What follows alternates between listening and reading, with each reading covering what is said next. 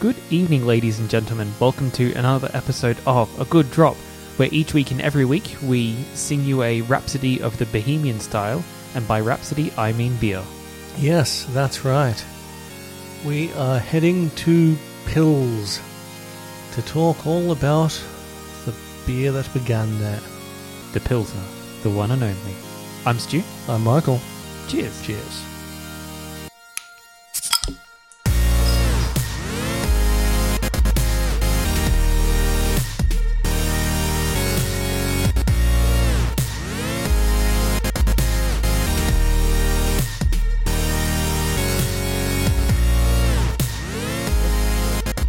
What do you call it song? Pills, Chills and Sunday Thrills. It's like a early 2000s band. No, it's, you're thinking the Killers. No, it was similar. Was it? Was it the Killers? Yeah, I'm pretty sure it was the Killers. Or Jet or something like that? Oh, yeah, no, I think, was it from the album Get Born? Maybe. I don't remember. We're not a music podcast. Let's not have this discussion on the... We shouldn't confuse people. Chills, Pills and Sunday Thrills. Whoa. Yes. This is a Tuesday, so Chills, Pills and Tuesday Thrills? Sure. Pilsner, people. We're talking about Pilsner. Pilsner, not music. Which is a type of pale lager that, as we mentioned in the intro, derives its name from the Czech city of Pilsen, where it was first produced. Mm. It was the world's first blonde lager. And the company to originally make it, Pilsner Quell, or however we've mispronounced it, is still in business and producing Pilsner to this day. Mm. Challenging to get into Australia, though. Oh, yes. Because we are a giant island, and therefore things have got to fly or take 6 months. It's great. Yeah, and beer doesn't handle that particularly well. No. So we can call it Pilsner, Pils, or I guess light Pilsner, or Pilsen, or even Pilsen Urquhart. Plenty of names for this very light, pale beer. Mm. So I suppose we should go back to the beginning, back to where it all began. In the city of Pilsen. In the city of Pilsen, which actually began brewing beers in 1295. Mm. But until the mid-1840s, most Bohemian beers were top fermented with taste and quality that varied widely. Mm. And they just kept brewing it until one day they're like, no, this beer is just crap. We need a solution. And they tipped all of their fermented beer out into the streets. 36 barrels, to be precise. Which, amazing. Was enough to make the town of Pilsen take note. And the following year, in 1839, I can't read my own writing. In 1839, the officials of Pilsen founded a city-owned brewery, which was to brew beer in the, at that time, pioneering Bavarian style. So, lager. Yeah, exactly. And so the brewery recruited the Bavarian brewer Joseph Groll to come to Pilsen and teach them the lagering method of brewing that was used in Germany. So that name might sound familiar if you've heard of the beer Grolsch. Yes, because the man was, of course, a successful brewer already. And he was the founder of that company, wasn't he? Well, and he returned to Germany after teaching them his trade and continued to brew there. Makes sense to me. Yeah. But we digress. Because he did, in fact, go to Bohemia and go to Pils. And then he located a source of lagering yeast, which legend tells us was stolen by monks sometime earlier and taken there, but whether or not that's true is anybody's guess. I mean, monks stealing yeast seems an odd thing. Well, monks held secret the recipe for chartreuse for a very long time. That's true. I'm sure they just borrowed the yeast. But then he discovered there was a nearby source of Saaz hops, which was quite commonly used in Germany. And because the water in the area was very soft, it made for a good light beer. And so they carved caverns for lagering into the local sandstone because there wasn't really anywhere suitable. And then they were good to go and began production. So their recipe differed from the traditional lager style in the fact that they used light barley that was only partially malted and none of the roasted or smoked barley that the German brewers were using at the time. Grohl decided to add generous portions of the Saaz hops to his brew to give it their own flavour. And on October 5th, 1842, he and the other brewers of Pilsen gathered together for their first taste of the new beer. And they loved it. It wasn't like anything they had ever seen before, and it was an instant hit. It was... They ended up with a light beer, a light, refreshing beer, full of delicious malt, like light malt notes. What else are you tasting in this beer? I suppose let's talk about the one that we're drinking now and then get back to the history. Because then we can mention all about the flavours of Pilsner by talking about what we're tasting in this Pilsner. So, we are drinking Carlsberg Danish Pilsner, which has apparently been made from 1847. Which is not long after the Bohemian Pilsner. Yeah, not long at all. So it's a very light coloured beer between straw and a pale yellow. It's a very light, refreshing beer. Lots of head, lots of fizz. It's the kind of beer you could drink all afternoon. Oh yeah, very effervescent. Even now, we poured these a while ago, and it's still effervescing very heavily. Now the color of Pilsners varies from a light to almost clear to a golden hue, depending on the Pilsner. But they are very crisp, very clean, very light, refreshing flavors. And the fragrance is a sort of light, fruity, hoppy flavor. Light, fruity, hoppy smell. Fragrance, smell. And taste. It's very light. It is very light on the taste buds, so not to overwhelm them like a possibly ale or stout. Yeah, I mean it's a little hoppy. It's got that little bit of hop bitterness at the back, but it goes down so easily.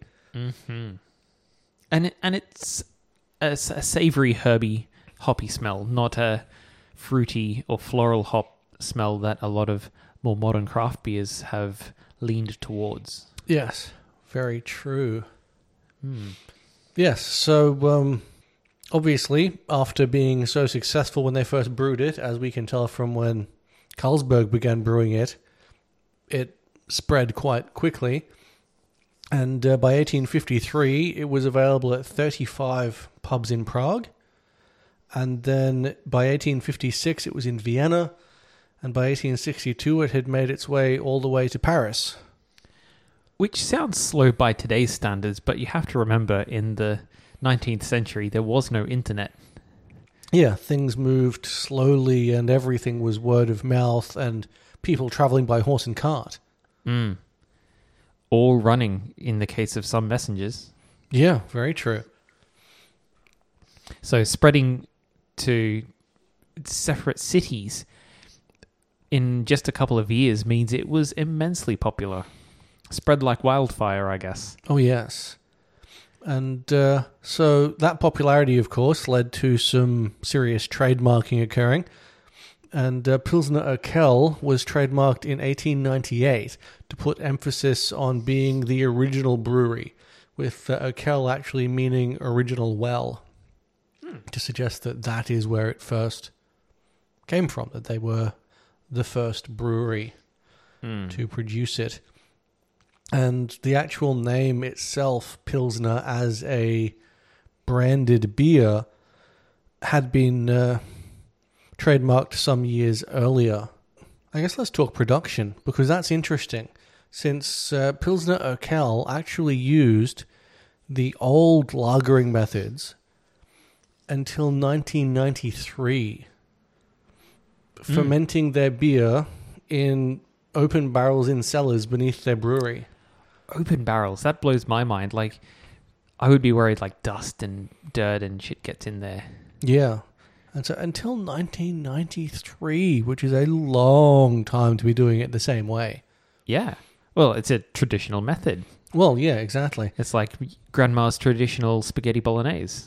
You don't mess with that recipe. Yeah, and of course it gave a very particular and unique taste. But they did, because you can produce a lot more using a lot less space, eventually begin fermenting in large cylindrical tanks.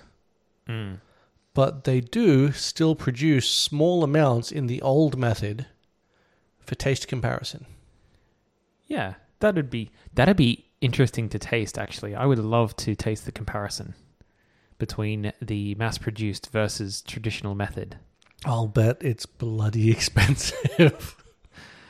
Well, maybe we just have to take a trip to Europe to try all these incredibly old-fashioned drinks. Yeah, that are hard to get here, but everywhere over there. So, water is a big part of this beer. It's given the fact that the original, the original recipe used water that was quite soft. Soft water being water that is lower in minerals, which will, of course, affect the flavour of whatever it is you're using it for. And so the quality of the water is very important for a Pilsner. If you use the wrong kind of water, it's not going to taste any good. It's going to be more bitter, more, I don't know, gritty tasting. And that has, of course, led to a lot of producers that don't have access to the exact same water supply used on the original to treat their water to attempt to soften it. I guess now is as good a time as any, since we've been a bit all over the place, to mention the average strength of Pilsners. As a general rule, they're not overly strong, usually between 4.5% to 5% alcohol per volume. Yeah, that's full strength beer. Yes, though by craft standards, that's very light. It's 1.2, roughly 1.2 standard drinks. Per bottle. Per bottle, yes. The Carlsberg is 4.9%. Sorry, 4.8%. Which is... I need my eyes checked. Right in the middle of the 4.5 to 5%. And, when you're drinking something as light and refreshing as a Pilsner, you don't really want it to be a boozy beer, because that means you're not going to drink more. Yeah, and when it goes down so easily, if it is boozy, that's pretty dangerous. Yeah, definitely. So I suppose something we should also talk about is the difference between Pilsner and lager, because all Pilsners are lagers, but not all lagers are Pilsners. Yes, Pilsner is a style of lager. And because it's made using the lagering method that defines a lager, but using a very different recipe to most other lagers. That lightly killed malt that we were talking about earlier, and this one particular style of hops. Yeah, which is very common in German beers, but not seen much outside of Germany. and not used in the quantities in German beers that it tends to be used in Pilsner. So the Carlsberg we're actually drinking is made in Australia under license. Well, that makes sense, I guess. Yeah. So our Carlsberg is not going to taste the same as the real deal. No, though you get that. I've often heard that from the Irish, talking about drinking the Guinness that you get here versus the Guinness that you get in Ireland. Oh yeah, I can imagine that it tastes much better in Ireland. Yeah, because of course ours is also made locally under license. Because that's a lot. There's a lot of water between here and them. Here and there. Well, and naturally, if they produce a beer like Carlsberg here, it's not an import, so it's not going to suffer import tax. So they can sell more of it. Yes. And Australians are not going to know the difference. Let's be reasonable. Yeah, well, because most of us included, have never had it from Europe. No. Oh man, the things I would do if I had enough money to just import beer from all over the world. Well, it would probably be cheaper to just go to Europe. True. I suppose more fun. And once you get there, the beer is cheap. That's true. Beer here is very expensive. So some different names you might see Pilsner is Pils, for if you are drinking German beers. Pilsner is the name for it in Germany, United States, and much of the world. Pilsener, a spelling used for Czech brews, which is probably the OG spelling, let's be honest, given that Bohemia is now the Czech Republic. Yes. And, oh goodness. Is it Svetel Lezak? Svetel Lezak is a name used exclusively in the Czech Republic for Pilsner. So German Pilsner are the Pilsners most beer drinkers associate with this style, given that German beers are famous worldwide. It's brewed with German noble hops, including Hallertau and Hersbruck, and the beer is thinner and lighter coloured than its Czech counterparts. It's often been described as having a more refined or clean taste that is more polished and balanced than Bohemian Pilsners. American Pilsner is also called American Pale Lager, and these beers were originally brewed by German immigrants, and some of their names are still found on many bottles.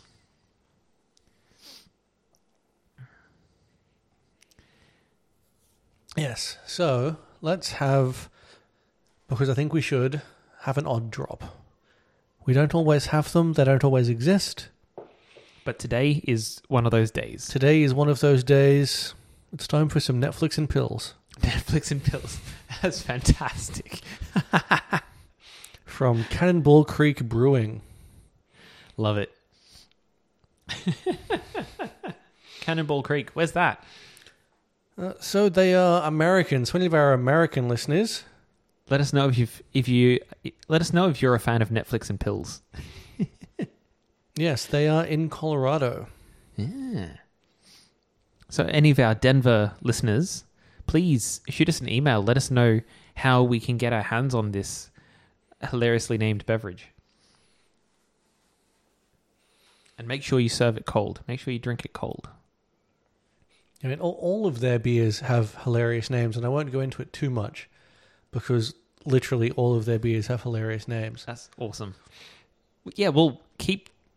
Don't read any more out in case we need to save these for another episode. For another episode, yes. So, a Pilsner. You should serve these ice cold, 38 to 45 degrees Fahrenheit. That's about 3-4 degrees, isn't it? I think so. That sounds about right. In a tall, narrow glass with a narrow base and wide rim, specifically designed to showcase the beer's clarity and snowy head. In Germany, a slow multi-stage pour is preferred. The traditional way to pour a Pilsner is to aim the beer for the center of the glass, pouring so 1/3 of the glass is beer and 2/3 is foam. I was right. Yeah, well, it feels wrong to pour a beer like that because for any other beer, that's the wrong way to do it. Yeah, and I said this is what my research said, and you said there is no way that's the standard way to pour. No, it just because that's not wrong. the standard way to pour beer. It looks so odd because Australian beers you pour with about 1 to 2 centimeters head. Tops. Yeah, and I mean most beers that's the correct amount of head, but Pilsner is not most beers. Pilsner is not most lagers. That is very true. Pilsner is its own beast. So let this sit until the foam dissipates slightly, then pour a second time until the head hits the rim. After another break, the glass is topped off. It requires patience, typically between 3 to 5 minutes. Wow. And the result is a more open flavor and softer carbonation. So kind of like a Guinness pour, which takes 3 to 5 minutes for it to settle. Yeah, though it would also require more Pilsner than we put into our glasses. Maybe not. Because we didn't have much head in these glasses when that's true. Them. If we'd had a ludicrous amount of head, well, ludicrous by other beer standards, then it probably would have. Let's briefly go into food pairings because one of the reasons for Pilsner's popularity is that it pairs easily with so many different foods, with roasted meats like chicken and fish. They pair really well with Pilsner. They've got subtle flavors, and Pilsner has a subtle sweetness to it that just matches off quite nicely. Yeah, I could see this going well with roast chicken. Yeah, and German-style Pilsners apparently also go very well with spicy Indian or Mexican dishes. Ooh. And most Asian cuisines. Sounds good to me. Sounds good to me. Now, I think that's about it for this episode. We've got a slightly shorter one today. Well, I mean, we need to bottle cap rate this because we've never drunk Carlsberg Pilsner before. Oh, I have. Not on the show. Not on the show. I really like this. This is nice. And I did note that it had, there seems to be a lot of gas in my belly from the Pilsner, but I think if we poured it in the more traditional way, then we would, then I wouldn't get that. And that does make a lot of sense, that if you pour it properly, you wouldn't end up with that bloaty feeling that comes from drinking a very heavily carbonated beer. Yeah, you guys can't hear me editing out all the burps because there's plenty of them. Yeah, and I suppose that's really, I mean, as I'm sure we've mentioned before and we'll probably mention again, the reason why it's generally best, I mean, there are a lot of reasons why it's generally best to drink your beer out of a glass rather than the can or bottle it may have come in. Yeah, there are exceptions, of course, but pouring it into the glass reduces the carbonation and releases more smell. Yeah, which, since a lot of taste comes from smell, just heightens the experience. Yeah, that's why it always tastes better at the pub. That's right. That and the fact that the pub smells like stale beer anyway. Amazing. So, that's it for the episode, guys. If you liked what you heard, be sure to hit that subscribe button if you haven't already. We are A Good Drop all about alcohol on your favorite podcast app, including Podbean, Apple Podcasts, Google Play, Spotify, Stitcher, and many more. You can also find us on the socials, Facebook and Instagram, as A Good Drop Podcast. And if you want to check out our backlog of previous episodes, you can jump on our website, agooddrop@gmail.com. And if you've got any comments, questions, feedback, if you've had the Netflix and pills, please send us an email, agooddrop@gmail.com. And do be sure to tune in next time when we are back on the cocktail track and talking about caffeinated cocktails. I'm sure one springs immediately to mind that we don't need to mention. We don't. No. And if you don't know what we're talking about, tune in. Tune in. What's one of the most famous... trivia question for next week. What's one of the most famous caffeinated cocktails? So until next time, cheers. Cheers.